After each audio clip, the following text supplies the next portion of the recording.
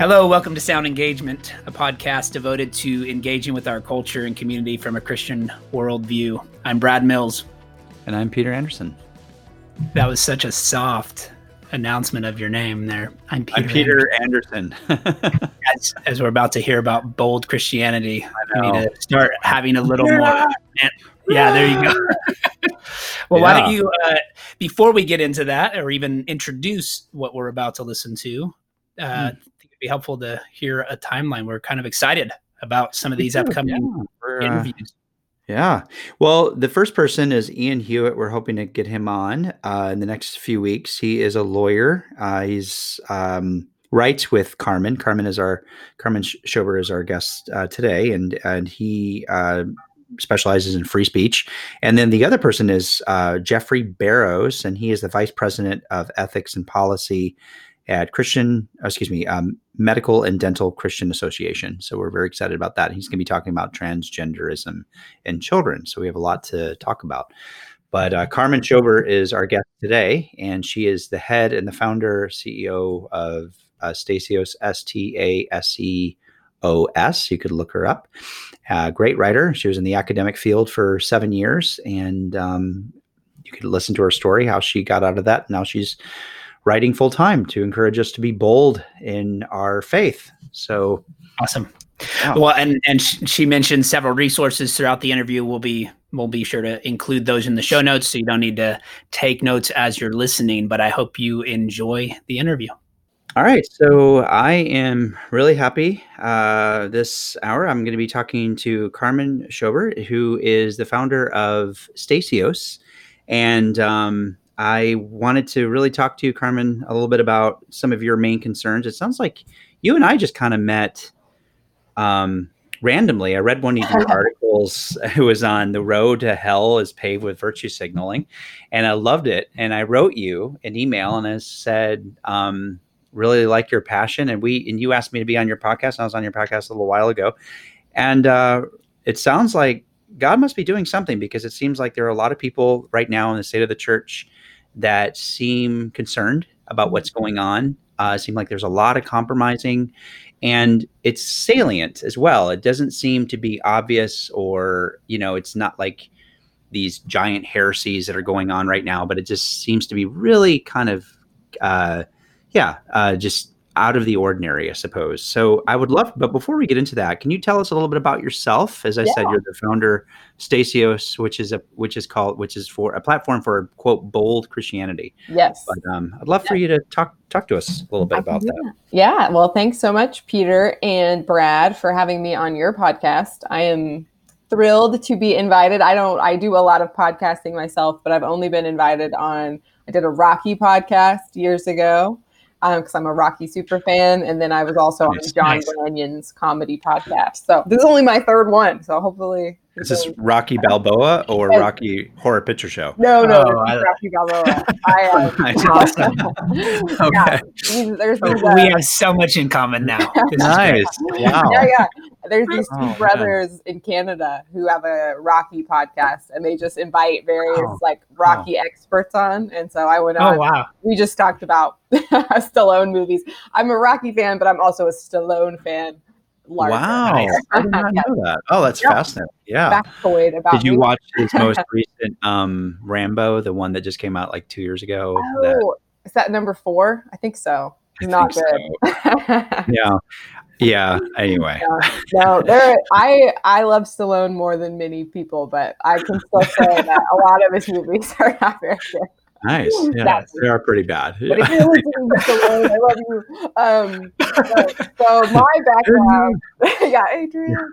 My background is I have 2 liberal arts degrees, both of them in writing. I have my master's in creative writing and English literature. So I've spent the majority of my 20s wanting to be a writer. That's looked different at different points in my life, but really kind of the most relevant piece to our conversation is back in 2018, I had this big revelation because I had a daughter. I had my first daughter, Vivian, and after giving birth to her, I still wanted to be a writer. I had all these goals. I had all these dreams, but as I was holding her one day, I remember it very, very vividly. I remember looking at her and thinking about the type of person I wanted her to be, and then thinking about the kind of person that I was at the time. And what struck me was I've been a Christian for a long time. I've been committed to being a Christ follower for a long time. But for a long, long time, I was very afraid of offending people. I was very hesitant to say anything that could be controversial or make people think badly about me, especially in the academy, where it's not very popular to be a Christian or to be conservative really in any way. And so I did a lot of like hiding. In the years before having Vivian, I just towed the line. I was pretty careful and cautious. And I feel like I was afraid. I was cowardly, really, if I'm being honest. And part of it was because I wanted people to like me. And part of it was because I kind of bought into this lie that it's a very convenient lie that Christians who do that are somehow persuasive. Like I thought, oh, I'm so agreeable. Surely people are going to care about what I have to say, even though I don't say anything. And then also opportunistic. I just wanted a book deal. I was looking ahead as a writer and thinking, if I'm too controversial, no one will want to represent me or my work. So those were all my thoughts. And then I had Vivian, and I just thought to myself, do I want Vivian one day to love Jesus and be like me, like I am right now? Do I want her to love Jesus and hide that about herself and always constantly be strategically wondering, how she can love Jesus but have minimal responsibilities for serving Jesus or sharing Jesus or anything like that? And so that was really just this big moment for me where I kind of had this reckoning of like, this is not who I want to be. This is not who I want my daughters to be. If I'm a Christian, I need to act like a Christian. I need to think like a Christian. I need to talk like a Christian. I need to walk this out, because what is the point of what I'm doing? Like it's very dishonoring to God, but it's also very dishonoring to myself too. I'm hiding a very important part of myself. So from there, I started speaking out more and writing more controversial things. And that just slowly led me into eventually creating Stasios, which is kind of just that hub for the things that I always wanted to talk about and write about and that were on my mind and that I think are important, but I never did. And it's very helpful that I have a co-editor, Ian, who has been a bold Christian for longer than I have. So he was already kind of ready to jump in and do that when the time was right. Yeah. It's amazing how children will really change you the minute you're holding them. Not only do you, because it's almost like a lot of your selfishness, whatever is left of it, goes away without, I say that to a lot to my single friends. It just, you don't even realize that whatever selfishness you may have had, it departs because you have this little person that you're taking care of. And wow, it sounds like God just like immediately put on your heart, okay, how do I want to be an example for her? That's an amazing story. So this is only 2 years ago. Yeah. This is a pretty new journey. I mean, before that, I did different writing things, different kinds of, kind of always melding a little bit of cultural commentary. I also do fiction writing. My first novel is kind of a play on the Rocky and how that's out there. So I've always done kind of different things with writing. But yes, that was definitely the moment where I was like, I'm going to use this gift to kind of like as a ministry. I'm going to do it for trying to embolden Christians, to help them feel like they can think about these things and talk about these things and kind of boldly go into culture and participate. Well, go ahead. Please. How has your podcast or just your interaction with others, how has that changed or improved over time? Has podcasting given you a platform and opportunity to speak to people who would not have found you otherwise? Yeah. So, I think the response, I've had two different responses to kind of my work with Stasios. And obviously one of them is when you come out saying things that are true but unpopular, there are always people that, don't like it. So I have lost many friends, especially because I was in academia for 7 years. And so I would say very, very, very few of those people still interact with me or acknowledge me or anything like that. For many of them, I'm Voldemort. They can't even say my name. Right. Yeah. But on the flip side of that, well, and I should even add too. So there's that, and that's sad. We were friends.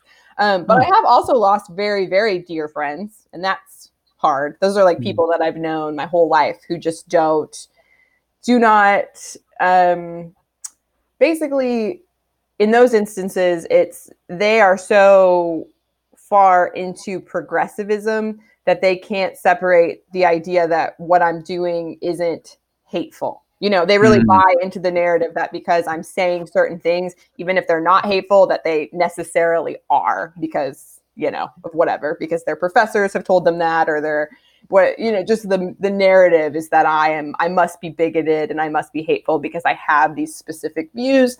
So that has led to me losing some very close friends, and that's hard.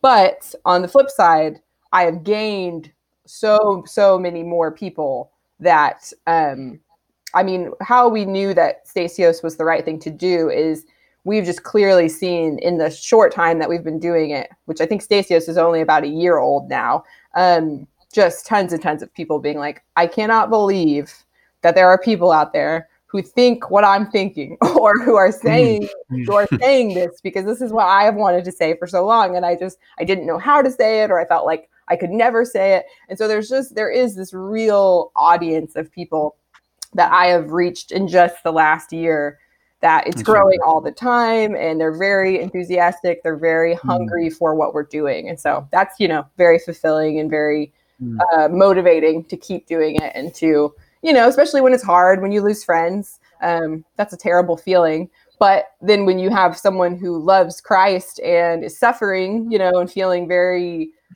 discouraged, and they say, wow, thank you. That really, really helped me not to get swept up in all of this. That's worth it. So, yeah, well, and were these friends, were they Christians? Were they in the church, or were they, just not, I know you probably, as much as you're comfortable with. Most of the people, this is kind of a side thing, but almost every single Christian person that I grew up with is no longer a Christian. They were most of them were very much into like the emergent church. And so if you're familiar with that movement, like the Rob Bell type thing. And so over time, they've just kind of slowly drifted further and further. And then eventually they just no longer identify as Christians. So by the time about in that journey, most of those people were either well onto that journey or done with Christianity by that point. People who still identify as Christians and maybe are just more liberal or more moderate haven't had quite such they're not so quick to cut me out, it seems like. Okay. Yeah. Yeah. Okay. Yeah. But these are people that you knew and trusted, and all of a sudden, just because. Oh yeah. Yeah, some of the stuff, and also just to let our audience know, I have found almost all of your posts, they're not necessarily contentious. They're really well researched. They have a good balance of academia as well as humor. They're fun reads. You're a very, very good writer. You're just clear and you're engaging. And so I'd encourage all of our listeners to definitely read that. Thank you. I'll do a quick little note. Oh, sorry. No, you go ahead. Yeah. Good. Yeah. Well, you go ahead first, because I could actually, please. Yeah. No, sorry. I was just going to say, I really appreciate that. Thank you. And I would just give a little note to people listening, because I assume if you're listening to this, you're interested in kind of the same thing that we're talking about, which is Christians being willing to talk about things that are controversial and contentious. And, and I use contentious softly. It just means people are going to want to contend with you, not necessarily, fighting or anything like that. Right. But very often people accuse me of having a mean tone, whatever that means, like mean subjectively. And I won't say that I never do. Like I kind of I like sarcasm. Like I can be a little I have a somewhat aggressive personality. I will concede that I'm occasionally maybe too mean.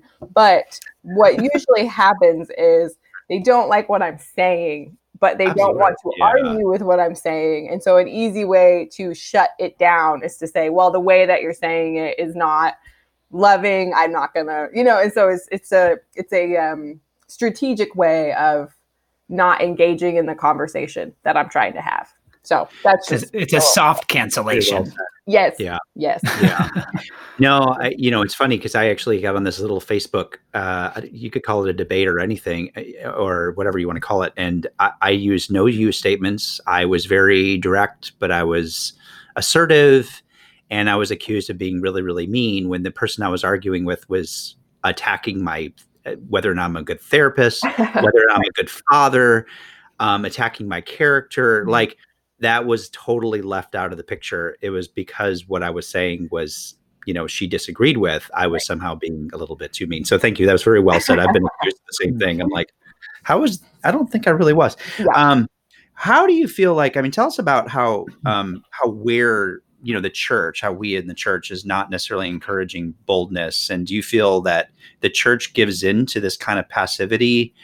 I definitely have seen that a lot, and I have my own theories about that, but I would love to, your own background and, but how do you see that? Especially with encouraging boldness, because we do seem to be very passive and we're very careful. Mm-hmm. Maybe that has to do with a lot of our, the 80s, the fundamentalist background, and, the moral majority, and, maybe some legalism that some people had to go through. So yeah, what's your take on that, both in your own Christian background, but also universally? That's a good question. There's a lot of little things that I think could play into that answer. One that I'll just speak to, since you kind of reminded me of it, is one reason why I think the church is passive is we've made the mistake of ceding too much cultural ground to progressivism. And progressivism infects pretty much everything. Like every institution, every educational institution, is very hostile to traditionalism. It's hostile to biblical Christianity. It's just we've lost that cultural ground, and because it is in the education systems, and I would argue more importantly, it's in the arts. It's absolutely saturated the arts.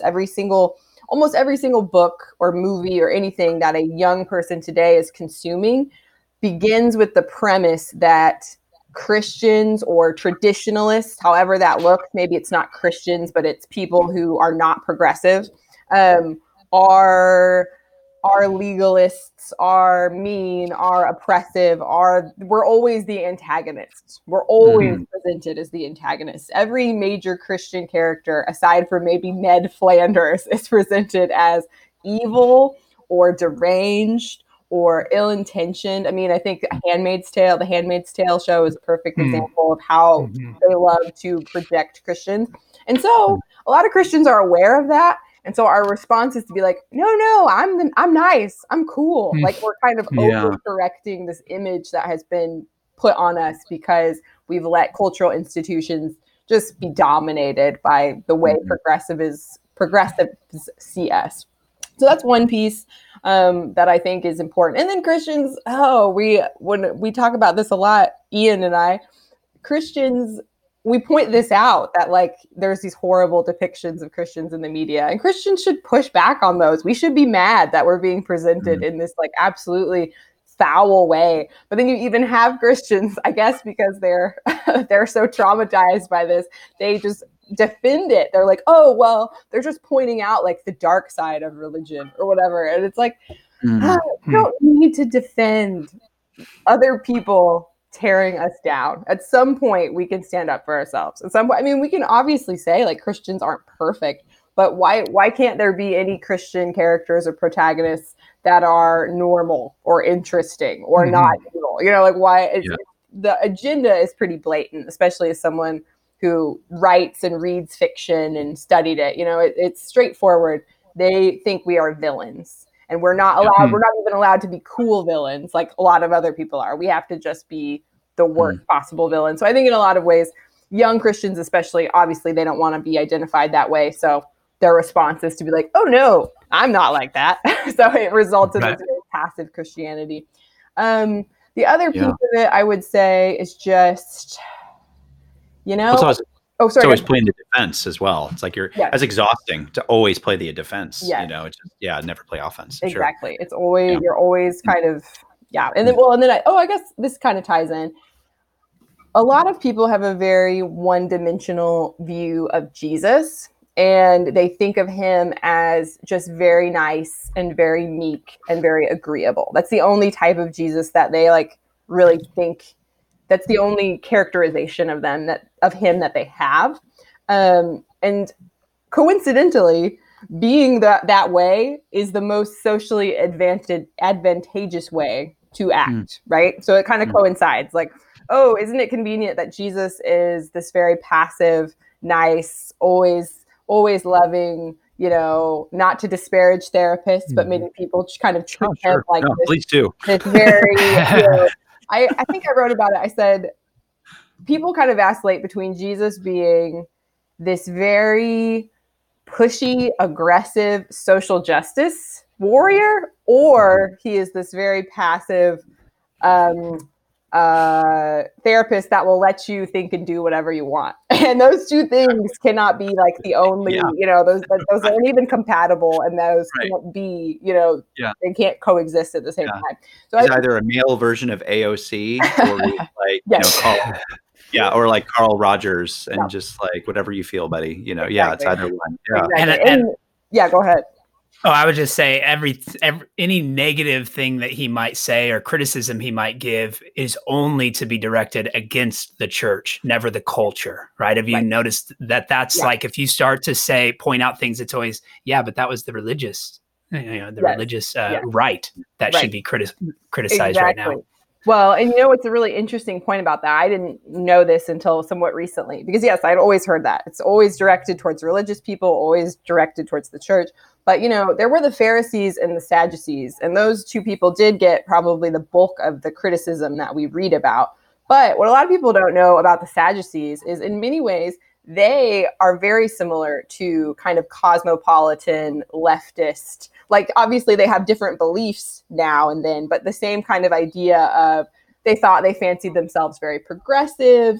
They thought they were more forward thinking than the Pharisees. And in both cases, both of those groups were just acting primarily to gain social advantages. It was advantageous to be very religious and strict and legalist, and to be legalist. So that's why they did it. And I mean, today it's socially advantageous to be licentious. It's socially advantageous to be very like, whatever, you do you, except for on like these certain things, then you absolutely do not do you do what I say. It's the same spirit, and that's what Jesus is criticizing. It's Jesus. What we should recognize is Jesus criticizing people making themselves the authorities rather than making God the ultimate authority. And and just go tie it all back together. The church, I think, is passive because we really want a pat on the back from the world. We want the world to say, you can hang out with us, you're cool. And that was just never the point of the church. And so that's why we're having a big problem in a lot of ways. What would you say are there anyone that you would recommend or that you would say models at this point in time a good example of interacting with the culture, representing Christ well, and also speaking the truth in love? Yeah, that's a good question. Oh, thank you, Brad. Yeah, thank you for mentioning me. Yeah. That was a joke. Sorry. No, I think Peter. Other than Peter. Well, yeah, other than other than Peter. Peter and me. Right. Go ahead, Armin. Yeah. Well, there's actually quite a few. I think, and obviously, like I should preface, I don't mean to be like a big church basher. I'm speaking in very general terms. I'm talking about the American church in very like sweeping terms. Obviously, there's lots of very faithful church leaders, people doing the very best that they can, sincerely in it because they love Jesus and they love their flock. So I don't want to suggest that that's not a thing, that's not happening. As far as people that I think are doing kind of what I think they need to do, especially in this cultural moment, Owen Strawn. I don't know if you guys have heard of him. I think he's coming out with some very good messages that need to be heard, and he's presenting them in very thoughtful ways. Very bold, but also, not belligerent, not unnecessarily contentious. Other people, John Mark Comer, if you're familiar with him, he's based in Portland. And so, Portland, like that would be a very, very difficult place to be a pastor. And as far as I know, I haven't really followed him a ton recently, especially after a lot of this racial things kind of started happening. But he has been one who, at least in the past, I think has done a very good job of engaging with culture in a bold but persuasive way. He's really stuck to his guns, but done it very gently. There's a new gal on the scene. I don't know if you guys have heard of Monique Duson. She's with the Center of Biblical Unity. And I think she's doing some good things. Basically, she's a gal who was really deep into critical race theory. She really believed it, digested it, thought, all white people are evil, all people of color are benevolent and need, X, Y, and Z, and was very committed to that ideology, turned away from it, and is now actively trying to create unity amongst Christians of what does justice actually mean for us as Christians, and how are we going to bring it about? And we need to adamantly reject the culture's way of insisting that we do this. So I think all of those people, there's many more, but those three kind of come to my mind. Yeah. Doing some interesting things. Would it be also fair to say too, because one of the things I feel like it's bringing us together, and I feel like, and there are some other people that I'm noticing on YouTube and podcasts as well, which is the critical race theory, the way this silent Marxism, whatever you want to call it, cultural Marxism, really invading the church, especially the race issues, the progressive mindset of this kind of new religion of wokeness that is just really all over, seeping in almost in denominations and coalitions like the Gospel Coalition that I used to really go to and trust.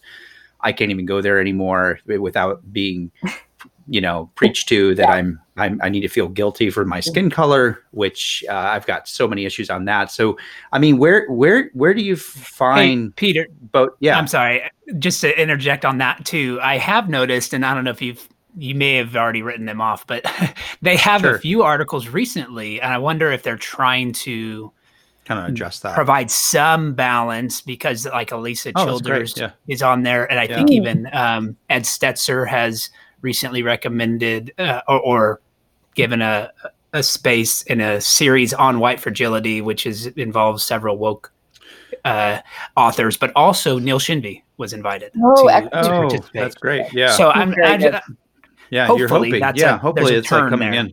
Yeah. But it was amazing how quickly that had, turned a little bit.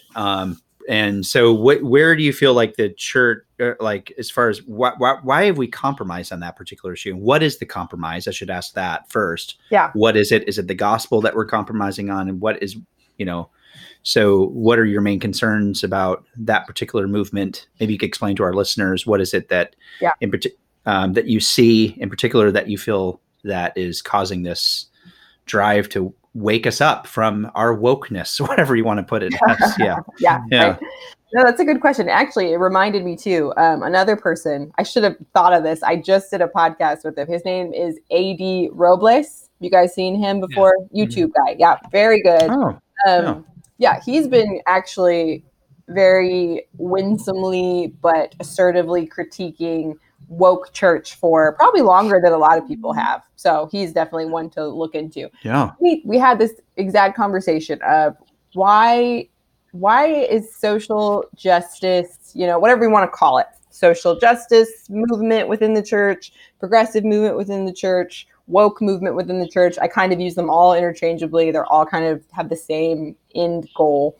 How did it have such the foothold that it does, and why does it have that foothold? And There's many concerns I have. There's many reasons why that could be the case, but I just think it really comes down to Christians are not being taught that the primary reason that they exist and the primary purpose of being a Christian is to worship God. I mean, I know that sounds weird, but I'll kind of like try to explain it in my own life a little bit. So like I said, I became a Christian when I was fairly young, and I have always believed in God. I've always loved God to a certain extent, but my natural inclination as a human being was to think that God is going to help me do the things that I want to do. Like, now I'm a Christian, hooray, I'm saved, and God is going to help me achieve the goals that I want to achieve in my life. That was the way that I thought about Christianity. And that's like kind of true, right? Like, it's a little bit true. Like, God cares about my life. He cares about, you know, the things I'm going to do, and he is going to actively be part of them. But my mindset was very much that I kind of decide the life that I want to have. And I try to sort of like, I get God's input. I do the best that I can, but mostly he's just going to help me do what I want to do. And I think the vast majority of Christians think that exact same way. They think that the main reason, the best part about being a Christian is that God will help you do what you want to do, instead of God saved you to do what he wants to do. And it's a hard thing to like come to terms with. But I remember, you know, after going through kind of what I just described earlier of being kind of this cowardly Christian and then starting speaking out and losing friends. And, you know, I also lost various opportunities. I had a literary agent interested in my book who pulled out because I was too controversial. You know, things like that happened. And I thought to myself, this really should not be as devastating to me as it is, because as a Christian, I should expect this to a certain degree, right? Like, Jesus warned me that there would be a cost and that I should count it, and that I should expect to not always be welcomed, and that I should expect to not always be understood. Like, if we look at our Savior, he's the ultimate example of someone who's misunderstood, slandered, you know, accused, all these different things. And here I was living my life kind of shocked that those things were happening to me. And it made me realize it's because I thought that this was primarily about me.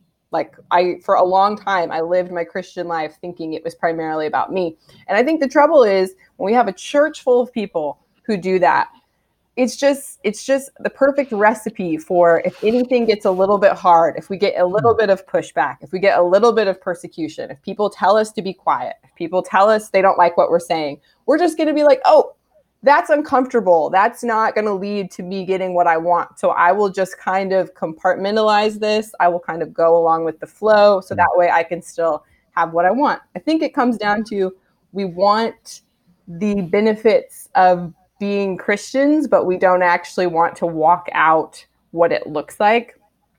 And that has led to people, the social justice movement within the church kind of allows for both, because you get to say like, oh, I'm a Christian, I have that identifier, but I also believe all the same things that the world believes, and I'm fighting for all the same things that the world fights for, and I'm going to get all the same opportunities as anybody else. Well, and I also wonder if especially with the conservative movement, you know, and that's great to hear about the Gospel Coalition if they continue, is that I wonder if it's tricky because we know that about ourselves, like that we're not brave at times, that we compromise. Now this is my opportunity to kind of speak up on these issues. I think that's maybe where it starts. It's like, okay, there is some type of racism that I've experienced in my church, or there's some type of sexism. Oh my gosh, this is a wonderful opportunity. Yeah. I mean, I remember being in Mississippi and being really confronted with a lot of racism and multiculturalism. The identity politics that I had heard in my own practice was very attractive to me at the time. And it spoke to that part of me that was like, oh my gosh, I feel like I'm bold here and I'm confronting stuff, and it tricks you in that way. It's like I'm confronting my white elders and their quote white racism, and I'm feeling good about what I'm doing because it seems like it's Yeah. This is biblical justice, right? And this is what God wants us to do. You're being like Jesus, and the world likes it at the same time. You can just be a pleasant aroma leading to life for everyone, never to death. Yeah, right? That's how it goes. Yeah, no, because speaking on that, because one of your main subjects seems to be on biblical justice and virtue. My next question in your blog, I just want to quote you: "The road to hell is paved with virtue signaling." You state, "American Christians have been told simply to be kind and win people over with vague, doughy niceness because anything more severe might offend someone. Such poor instruction has created a weak-willed church full of people who have no idea what it means to be truly virtuous. Instead, they only know how to virtue signal and avoid discomfort. There are many reasons why this is dangerous for both believers and those who they hope to influence." I just love that quote. So how do you think this niceness is how is it tricking us, as I was kind of alluding to? How is it hurting us? And how would you advise us or Christians who are trying to engage in this in their workplace, school environment? How are we different from that? And how can we be sure that we're doing the right thing? Very good question. So I think that, am I still sounding good? My audio sounded kind of weird for me. Okay, perfect. So I think it's two things. The main one the thing I want to emphasize that hopefully people will be persuaded of when I say this is actually, let me back up a little bit. So I'm all for being nice. Like I like being a nice person. I don't like it when people think that I'm mean. I'm for being warm and putting people at ease. I like that. I think if you can do that, you should always strive to do that. However, I think most people think that nice is the same as agreeable. And those are two different things, because there are times when you cannot agree. People will say things about the nature of reality, about gender, about sexuality, about justice, and you can't agree. They're saying things that are false. They're saying things that are evil sometimes. So you cannot agree with them. And I said niceness in the article, but I'm kind of was using that term to also refer to this agreeableness of kind of like, I see what you're saying. Like most Christians will always kind of preface everything that they say with a lot of qualifiers to make sure the other person doesn't feel like you feel too strongly about the thing you're about to say. And I think the main thing I would just plead with people to understand about that is that's not persuasive. Like I think people think they're doing that because they think it will actually, be persuasive to someone.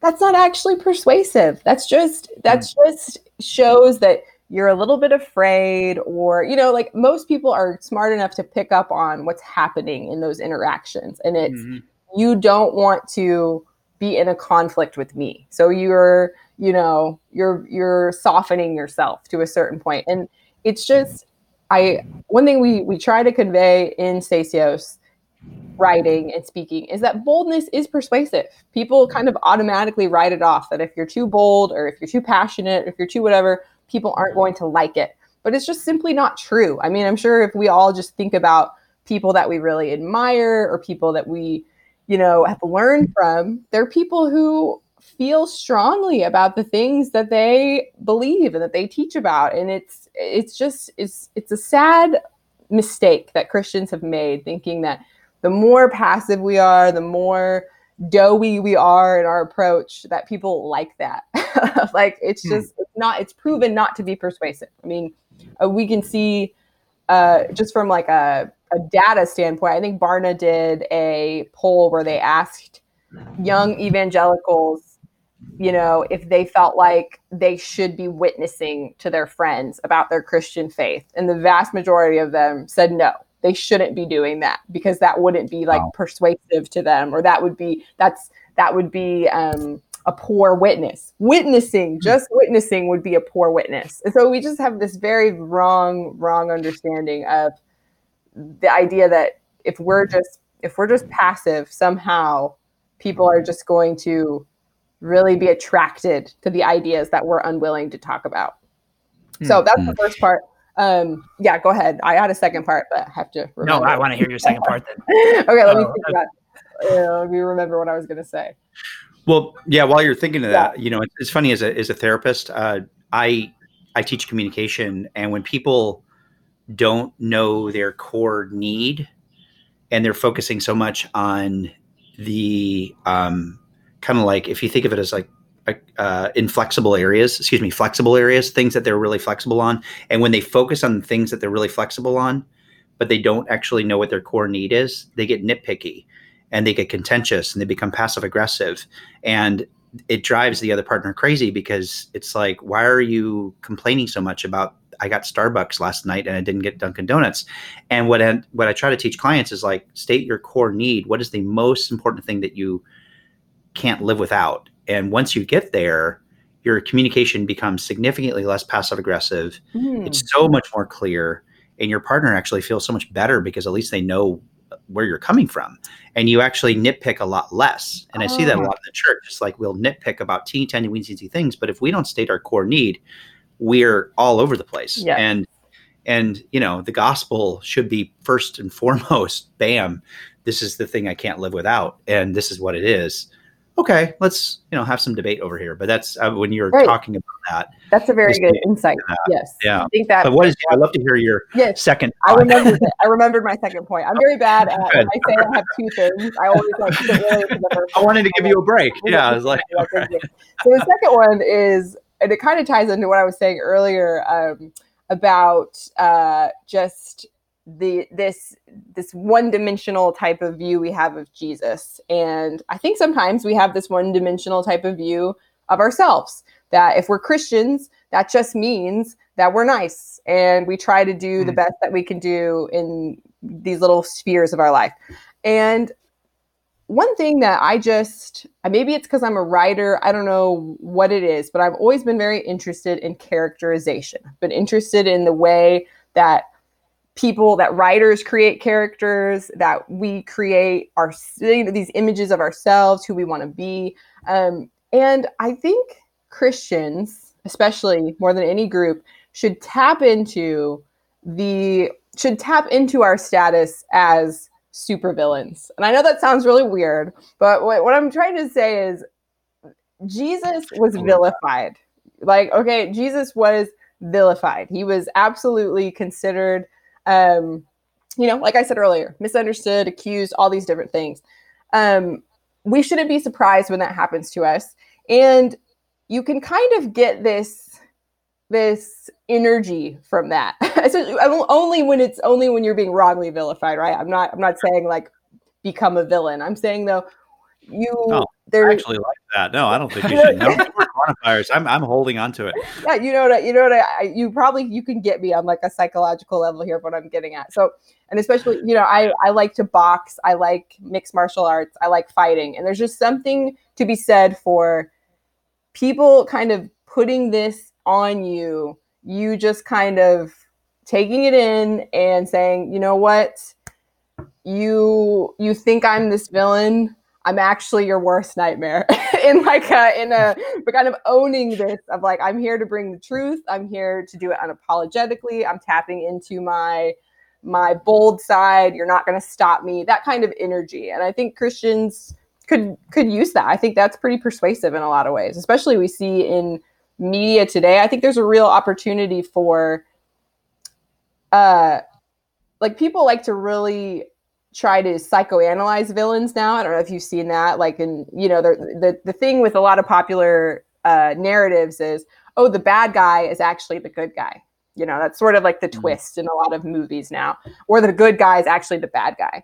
And so, or at least making you sympathetic to them, right? As much as they can. Yeah. Exactly. And I think that's something useful to be learned at this moment in culture for Christians, is we're very much being painted like the bad guys. So you might as well be an interesting bad guy. You might as well be a bad guy that people want to know more. And if you're just a passive little doughy bad guy, then you're not, no one cares. But if you're willing to stick up for what you believe in, if you're willing to kind of surprise people a little bit, you might be able to draw them in to the dark side, which is actually not the dark side. Yes, to the light side. To the light That's side. Good. Exactly.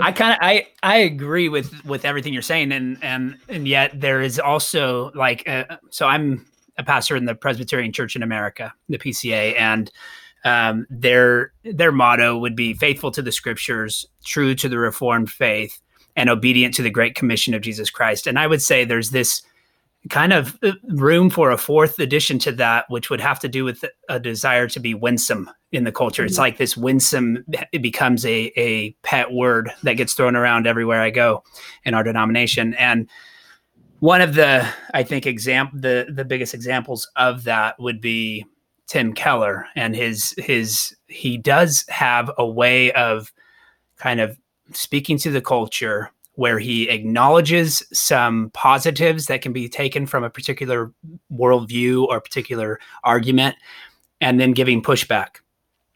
So in his most recent article on biblical justice, he tries to do that. He sets up the argument in such a way that he acknowledges the foundation of a biblical justice, which I think, I'd love to hear your thoughts on that article or on any part of it. But certainly that first part, I thought there's some room for conversation to be had. There's some room for disagreement in that position he establishes. But then he goes into a critique of four major secular views of justice. And I thought that was helpful, especially in what I hear most of the time is Christians are just speaking past one another. Keller is just assumed to be in the camp that's largely influenced by Marxism or critical race theory, and you just sort of everything he writes, you read it from that angle, that lens, and so your argument is really not against his position at its core. So I like the fact that he critiques these four views and then compares them to a biblical justice worldview. But anyways, I'd love to hear your thoughts on that. I could say more about, some of the positives and negatives of that, but I'd love to just hear your thoughts. Yeah. So I actually talked about Tim Keller with A.D. Robles as well. Okay. We both are fans. We like Tim Keller. What we agreed on is that Tim Keller is as woke as you can be without getting into too much trouble. That's what we were willing to grant Tim Keller. But he's right on the razor's edge of things that make me uncomfortable, but he's still within the bounds of what I think is, I think he's has a true understanding of the gospel. I think he has the right intentions. I think he's influenced by things that I am not super comfortable with. And some of it is Marxism. Some of it is just kind of, it kind of makes sense. He's based in New York. I'm sure his reality feels different than mine in a little bit. But in response to this particular article, like you said, I think he says some things that are true and some things that are helpful. I think, I'll let people read that and decide, come to their own conclusions on some of it. But my main contention with Tim Keller is he's very insistent on the idea of this corporate collective sin. And I just do not think that is a biblical concept. And I, in fact, think that it's not biblical, and I think it's very destructive. And so that's really my one beef with Tim Keller is that thing, because I think that's the most dangerous. I think he has so many very good ideas. I think his book Counterfeit Gods was excellent. I think that's a very helpful way of realizing how idolatry works. I think he clearly understands a lot about how the gospel can be applied to your everyday life. But this insistence that there's this way that sin from the past is transferred onto me in the present is not a thing. I don't know. It's not a biblical concept. And I would direct people to Neil Shebney, who we talked about earlier, has an excellent article where he kind of just goes through pretty much every point that Keller brings up to support that idea and really challenges it. And I think in a compelling way. But I'll just highlight two of them. One of them is that Keller, references times where God judged groups of people for, sins that were done by their ancestors or whatever, the group is is punished for some little subset within the group. But the point of that isn't that all of those people were guilty of the same thing, right? Like just because God punished a particular people group for something that their ancestors didn't mean that guilt was transferred on to those people. That just means that the sin had a ripple effect and God's judgment was carried out. So I think Tim Keller kind of zeroes in on like the site. The way he presents it's almost like, if my dad did something, I'm somehow guilty for it. There's no way that doesn't happen. That's not biblical justice. Like if I am in Christ, then there is nothing. There's no sin imputed onto me, not even my own, let alone my ancestors. Like it's not true. And then I think the implications are just very troublesome of like, okay, so let's say this collective guilt is a thing. Well, why is it only limited to the collective guilt of white people? Because I think if we ventured into the collective guilt of Black people, the collective guilt of Indigenous people, the collective guilt of gay people, if we want to get into these little groups and talk about collective guilt, I think people are going to start getting really uncomfortable really fast. So the fact that the only realm that it's really ever considered is the collective guilt of white people, and we're just using examples from the Old Testament to make that case against white people, kind of shows that this is just kind of meeting a specific, very current moment of a conception of justice and not really useful or helpful to us. Because I don't hold anyone responsible for sins that they did not commit. Like, it really, I know that that's not satisfying for many people, but if they really carry that through, that's how you would want to be treated, right? Like you don't want that for you. So why do you want that for other people, especially fellow believers? So yeah, no, well, it's funny you say that because in the psychological field, Steven Pinker ticked off a whole lot of people with a book called The Blank Slate. And the reason why he angered so many people is because a lot of people that were writing these parent books were saying that, the collective, habits or reforms of the particular parent are going to drastically affect how your child behaves. And so Pinker actually stated in this book that there's really no evidence based on that particular theory. In other words, that just because your parents do A, B, and C, that Billy is going to turn out to be doing C, D, and it's and he ticked off a lot of parents in the field. He also ticked off a lot of child psychologists, but Pinker's view has actually been proven to be correct, that you can't make these assumptions about people based on their past experience that they're going to turn out to be a particular way. Yeah. And so people try to do that with diagnosis. People try to do that with, like I said, in parenting tactics or whatnot. And that's interesting because that's been always my struggle with a lot of this stuff. It's like these ideological assumptions that come from race theory or gender theory. They don't have a standing in good scientific fields, and then when you try to bring that in, you're being a racist or something. Anyway, I won't get too much into that, but I wanted to bring that in as using some secular research, even that his assumptions are flawed from not even a biblical perspective, but a psychological perspective. Yeah, that's fascinating. I didn't know he was making. That's very insightful. Yeah. Well, and I will add just my libertarian friends will be very, very happy that I throw this in there. So, that chart that he included, where he has like the different types of justice, he kind of like assigns like postmodernism with Marxism, and he ascribes libertarianism with like freedom. What we were talking, I was actually just talking to Ian about this earlier, and Tim Keller usually, I think, is very good at taking very complex subjects and making them more simple and helping you to remember them and all of that. But I think that chart actually is less helpful than, I think it might actually cause a little bit of confusion because I think it's too simple, right? Because if we think about Marxism and we think about postmodernism, those are two totally different things. Like a postmodernist is a complete and total moral relativist. They don't believe in any objective moral reality. Your average Marxist does. Your average Marxist does think that things are right and wrong, and they will fight very hard, about what those things are. They might not have very good arguments for it, but they do think that way, versus like a postmodernist, a true postmodernist would be like, oh, we're all just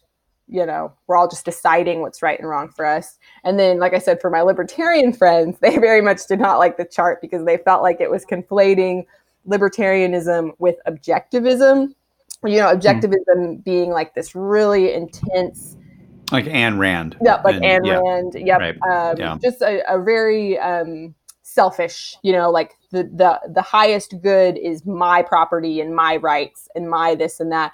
And that's different from libertarianism, because libertarianism is just a philosophy that in your system of government, liberty should be the primary goal, but that's to protect you from a destructive centralized government. And so it's just a little nitpicky thing on Tim Keller on that is just, I think he's not necessarily helping people to think about this in the most useful of ways, because it's just kind of suggesting that like liberty is not so great. Like, it's like on the opposite end of Marxism, like they're both bad. And I would say that they're, like libertarianism is far and away much better at producing just outcomes than Marxism is. So, little things like that. I think nuance is really important, because that leads to my one of my last questions, and I could talk to you all day. You've written, because this is good, because I think when we talk about specificity, we can't cancel one another anymore. And you've addressed quite a bit on cancel culture. In your blog on J.K. Rowling, you wrote that the left's excommunication of J.K. Rowling for defending free speech and for holding that women exist as part of a broader left-wing practice of narrative subversion. Many progressives have an increasingly strong aversion to truth, beauty, and normalcy, as seen in the lengths they will go to in order to deny or distort what is good for human flourishing. It seems that in the last decade, they've really focused their hatred on masculinity specifically, probably because masculine men pose the largest threat to their authoritarianism. Rowling, before she was deemed transphobic and a TERF, she was seen as one of the feminist liberals leading to the girl power parade. And, I think this all kind of comes together, but can you elaborate on this and how you see this cancel culture also subverting our own message to talk and have dialogue, and which is why we exist as a podcast? Yeah, no, definitely. So, that article, man, that took me a long time to write, because that one, I had a lot of ideas going. I have stuff about like romance writing in there.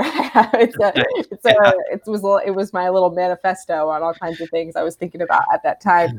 And not to interrupt, but I wanted to, because I wanted to add one more thing too. I follow a podcast. I think it's actually really pertinent because it goes with my question.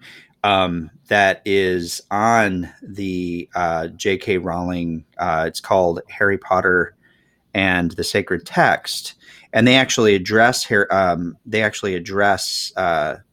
Her words, Rowling's words. And you can go to this podcast and you could actually see that they wanted to come together because they were so, quote, concerned about what she had said. And this is the actual post. I'll read it to you. That J.K. Rowling's recent and vehement transphobia, and if for our listeners, what she said was basically women can't have cervixes. That's it. Even though, that's. You mean men can't have cervixes? Yeah, excuse me, men. Yeah, thankfully, women can't either. No, and so this is we're joined by our friend Jackson Bird to talk about why it's important to condemn Rowling and what we're thinking about in terms of the future of this podcast. We are so grateful to the dozens of trans and non-binary people who send voicemails for this episode. They list some names who felt threatened. That one person said that my life was at stake. So this is the kind of condemnation that she's receiving. And, this is, and cancel culture actually would make a lot of sense from that particular position, because look at what you've done. You've denied people their lived reality. You've, that's a perfect example of why we should cancel her. And is the church buying into this? So felt like that was pertinent to that question. So go ahead. Yeah. So I've talked about this a little bit. I think the church does, it's the same. The church does do this, but it's the people who do it are informed by progressivism. It's the progressive wing of the church. I mean, I'm sure you can probably find examples of conservatives canceling other conservatives or something, but it's obviously not like a widespread thing that we see happening all the time. I mean, the left routinely finds something offensive, goes after it, does what it absolutely can to slander it, suppress it, erase it. That's like their tactic. That's how it works. That's just what the left does until the left ceases to exist anymore. Like that's how, if we don't stop the left, that's how the left will destroy itself. It'll just, the rules for what you can think and what you can say will just keep getting more and more and more narrow and narrow and narrow. And then, we're all outside of it and it implodes. But to answer your question, as far as cancel culture goes, I do think that the church has a brand of this, has a version of this, and it looks like people like me, who when I come out and I try to say something that's not popular, it looks like quickly, swiftly calling me mean-spirited, calling me divisive. We have different words that we use. We don't say transphobic and this and that, but we say divisive is one of them. There's probably more I'm just not thinking of. You're not listening. You're not being compassionate. Yes. You don't really understand the other side. I've been accused of not listening to my Black brothers and sisters. I've been accused of being heartless, insensitive, privilege. Sure. Privilege does come up. Brad, I would love to hear what you've been accused of. So. Yeah. Any names you can add to this list? Yeah. Same stuff, man. No, yeah. I definitely accused of being naive about my own privilege and just not recognizing how growing up in a lower middle class home has given me so many advantages in this world. So anyway, it's a little bit silly. It all depends on who you're comparing your privilege to, right? And anyone born in America is privileged at this point. Absolutely. Well, and what we see in that, what you're just describing, I mean, we can all see this, right? That there's no real engagement then with what you're saying. There's no real dialogue being had. It's just that you, Brad, should stop talking because you have privilege. That's how this always kind of plays out. It's like, you should stop talking because what you're saying is insert slander. When the subtext of that is, you should stop talking because your argument undermines what I am trying to accomplish. And what I'm trying to accomplish is counterproductive to Christianity. That's oftentimes what it looks like. It's this kind of, it's just manipulation, right? Like people what we see with J.K. Rowling, the reason they had to cancel her is because you cannot argue with the argument that men can't be women. There's no good, compelling argument. I mean, there are arguments you can make, but none of them are as good as the people who are arguing that men can't be women. So when you can't win the argument, what you have to do is vilify the person, slander the person, get them to stop talking. And then you sort of, quote, win. You don't really, but that's what it looks like. And people can do that. That's a common thing that people do in our culture. And unfortunately, it does happen in the church too. Church isn't immune to it. But I would say it's the same people who are on that side of the political spectrum. Just thinking about this, churches can very well hide abusers very, very well. And maybe this is the way the new church hides abuse. Yeah. Rather than actually pointing out, because that's a form of abuse. I mean, abusive men,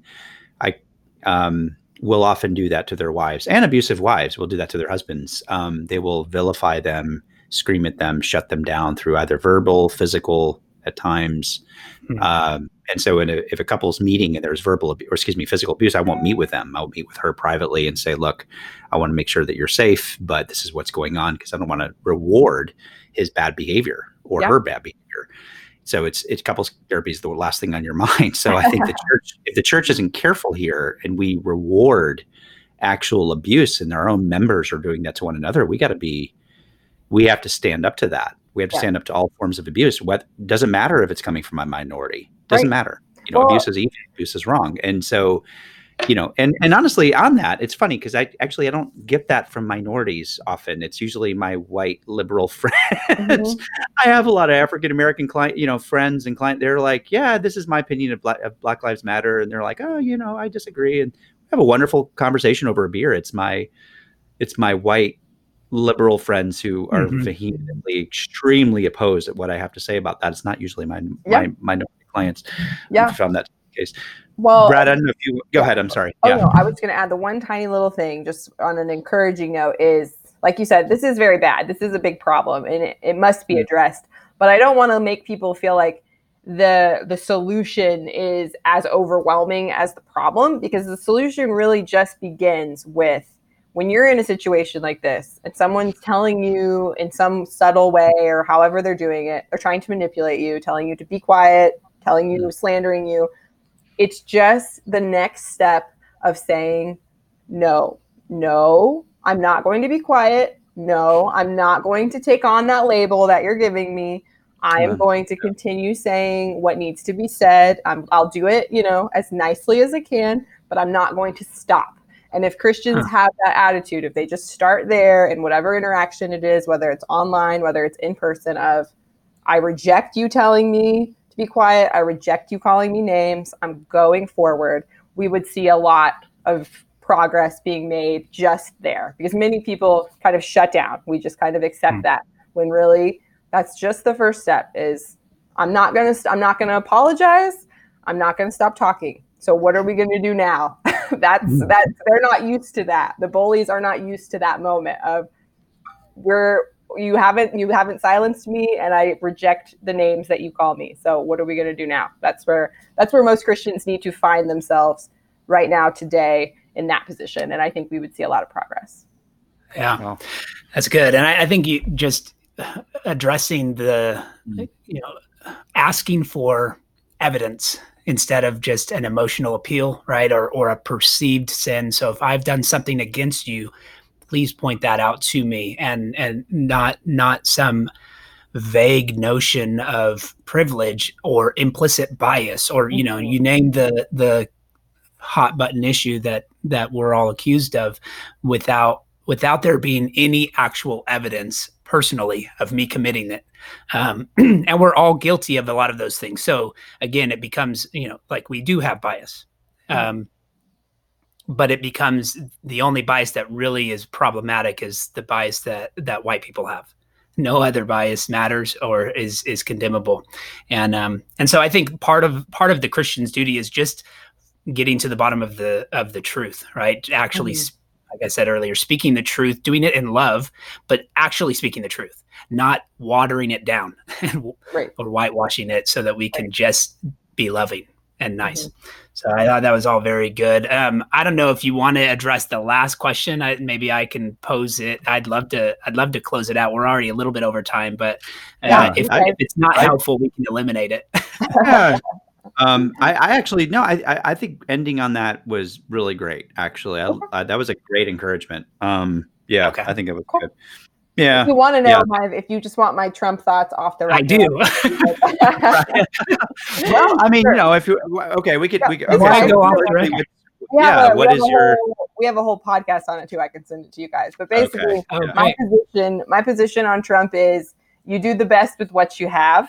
And Trump is the best that we have right now. I'm not thrilled that he's the best that we have by any means. But that said, I think Ian and I, the official position of Stasios that we'll write up and endorse is that basically a Democrat winning the presidency they've been very transparent about what they would like to do to the country.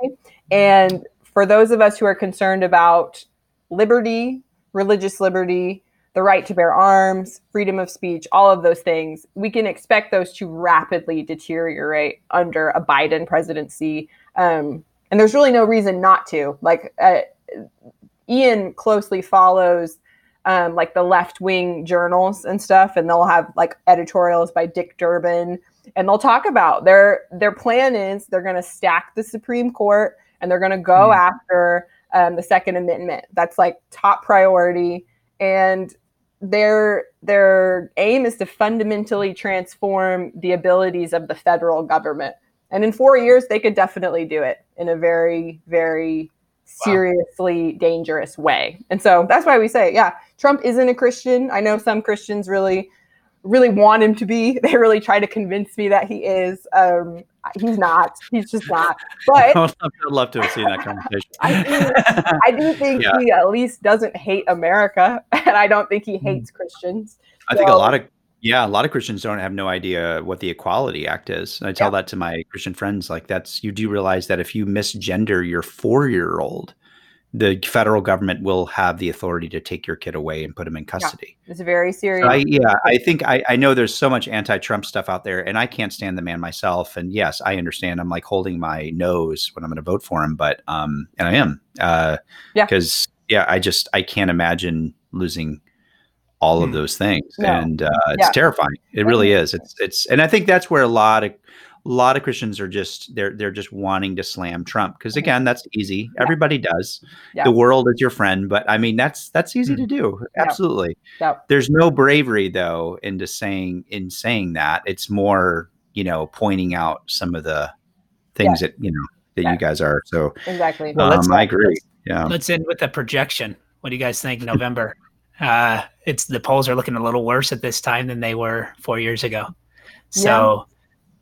Are you hopeful?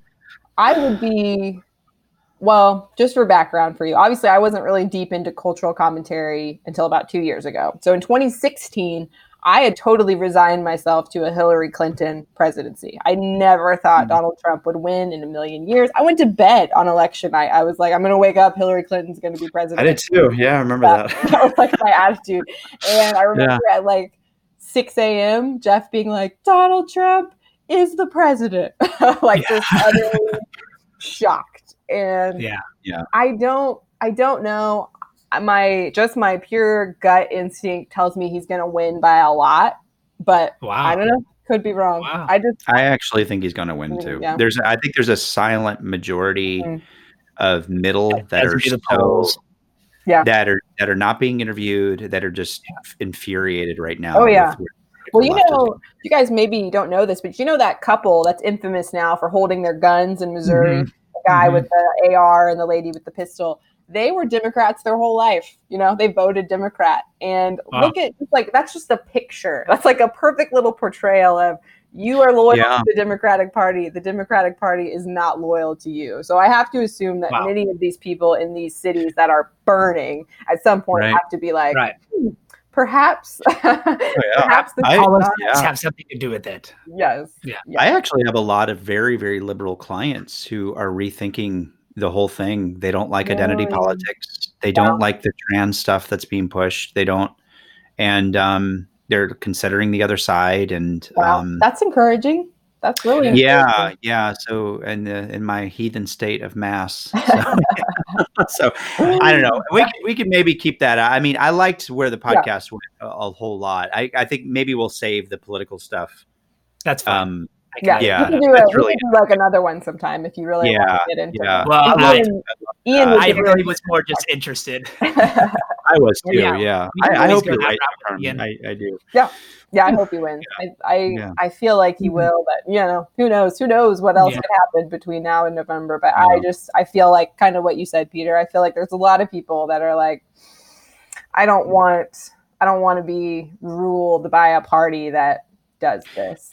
Oh yeah. Well, and where I work out, I have 4 police officers I work out with, all lifelong Democrats, saying, I feel so unsupported right now. And they come to the gym and they look traumatized. They do. And Brad and I actually interviewed chief of police of his town, and he was very informative about just how much trauma they're going through, even in small little towns where there's not a lot of crime. Yeah. But I was just asking them, and they're like, I'm voting for Trump. And I've been a lifelong Democrat my whole life. And I'm like, I don't blame you. Yeah. I think there's a lot of people that are, I'm hoping, that are pretty pretty upset. Yeah. Anyway. Well, yeah. No, sorry. Yeah. You guys probably have other things to do with your life, but No, yeah. Thank you for having me on. Yeah, this is awesome. Thank you. Yeah. This is really helpful. Thank you very much. Yeah. This is great. Yeah. Nice I really to appreciate meet you you, coming Brad. on. And nice to see you again, Yes. Peter. Yeah, I feel like this isn't our last time. I feel like No, I have a Continue feeling. on. I even have this dream of all the. I know who you're talking about on YouTube. This is my dream in like 3 years that we kind of find people and we have a conference. Oh, that would be fun. Talking about this stuff, and I think there is a huge rise of Christians who don't really know how to define what we're seeing and that are feeling pretty bombarded. I don't know if you've read Jamar Tisby's book, The Color of Compromise. Yes. I would really encourage you to read it. Yeah, because that's just I think it's number 1 on the Amazon Prime. A lot of Christians are reading that, and it's a in good a category. book. It's not number In a 1 category. overall. Yeah, not number 1 overall. But I think not religion, but race, maybe. What do you Maybe think? church and culture or something like that. Gotcha. Yeah. Gotcha. So, Okay. yeah, I don't know if you had some concerns about that, but I mean, I think there are a lot of, right. So I think there are a lot of Christians that. AD's done a lot on Jamar Tisby. I think the other guy, who is it? Eric something? Eric Mason, Eric Woke Mason, Church. Yeah, Woke Church. Yep. So AD Robles is really. Yeah, I like him. I've listened to him, and I like AD.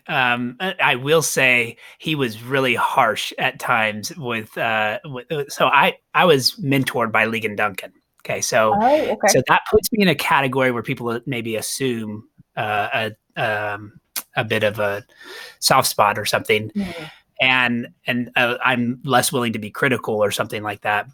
But when he there was one episode on his YouTube channel where he said he was really mocking Ligon when he got choked up in his at the very end of his sermon at Together for the Gospel or Gospel Coalition, one of those where he basically confessed to his own past of racial views and racism and just this long trajectory of coming to where he is now. And anyways, I just thought, man, to mock him for that, to not know the man and to just suggest that he was faking tears in order to win some sympathy was so far that it was hard. I kind of canceled him at that point in my mind. But I have listened to AD Robles and I think he's got some helpful things to say as well. He can just be a little harsh at times. Yeah. I'm a little more, I want the winsome. Yes.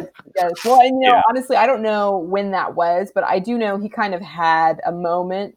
I don't know if you know his background, but he pastored a church and he was actually kind of forced to step down because of his YouTube work. They basically kind of told him like, we'll either fire you or you can resign. And he chose to resign.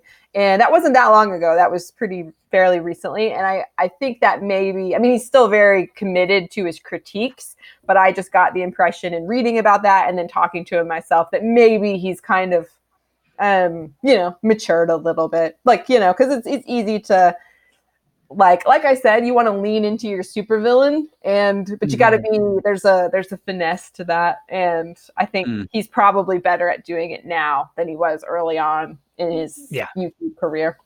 Yeah. But, and he was probably nicer to me because I'm a lady. Yeah. So when you're doing interviews, he has his own little podcast. I don't mean to be critical of people that we're recommending, but I just feel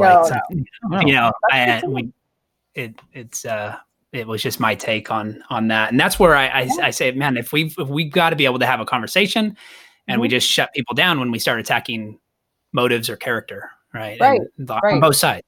Well, and see, that's like the great thing is I'm sure you guys would be totally willing to have AD on and talk to him and speak it.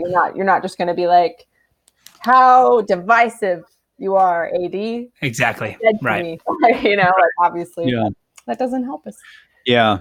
No, I would love to get your contact. I'd love to get Ian's contact. Love to have him on. That'd be great.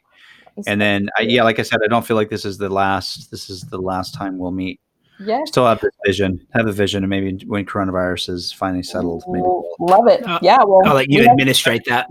We'll have to, maybe I will. I have to do it like in the Midwest so that you can. I don't have to fly too long, and you don't have to fly too long. There we go. That'd be good. Maybe, yeah. Well, thanks, and I'll watch from afar. Yeah, right. Yeah, right. Thanks, Carmen. Yeah, thank you guys. Thank you very much. It was fun. Day. Yes. Yeah, you too. Thanks. Yeah, thanks, Carmen. This is awesome. Thank you. Yeah. All right. Well, that was a encouraging interview. Definitely thank you, Carmen, for joining us. Enjoyed the interaction and gave us some additional things to think about, resources to consider. So hopefully we can interact with her again in the near future. But I just want to recommend that if you enjoyed this podcast, if you enjoyed this episode, please leave us a rating and a review. You can also join us in the conversation on Facebook at Sound Engagement, our Facebook page. So like the page and follow along as we share articles that we find encouraging or helpful to the debate and the discussion that we're trying to foster here, specifically regarding the culture, but really, thinking about the impact it will have directly on the church. And so while we invite everyone to come and listen in, we do have a goal to hopefully persuade people of these, seeing other sides that the culture is really not allowing us to interact with or see. So hope you can continue to join us and follow along. Thanks for listening. Any parting words? All right, Peter. Go in peace. We're so happy that you listened on today's episode, and we look forward to hopefully having you in the future. So great. I was about to say see you. I will see you soon, but I'm not going to see any of these people. So you will hear from us. They will hear from you. Yes, we definitely will. Thanks again, guys. Thanks, everyone. Thanks.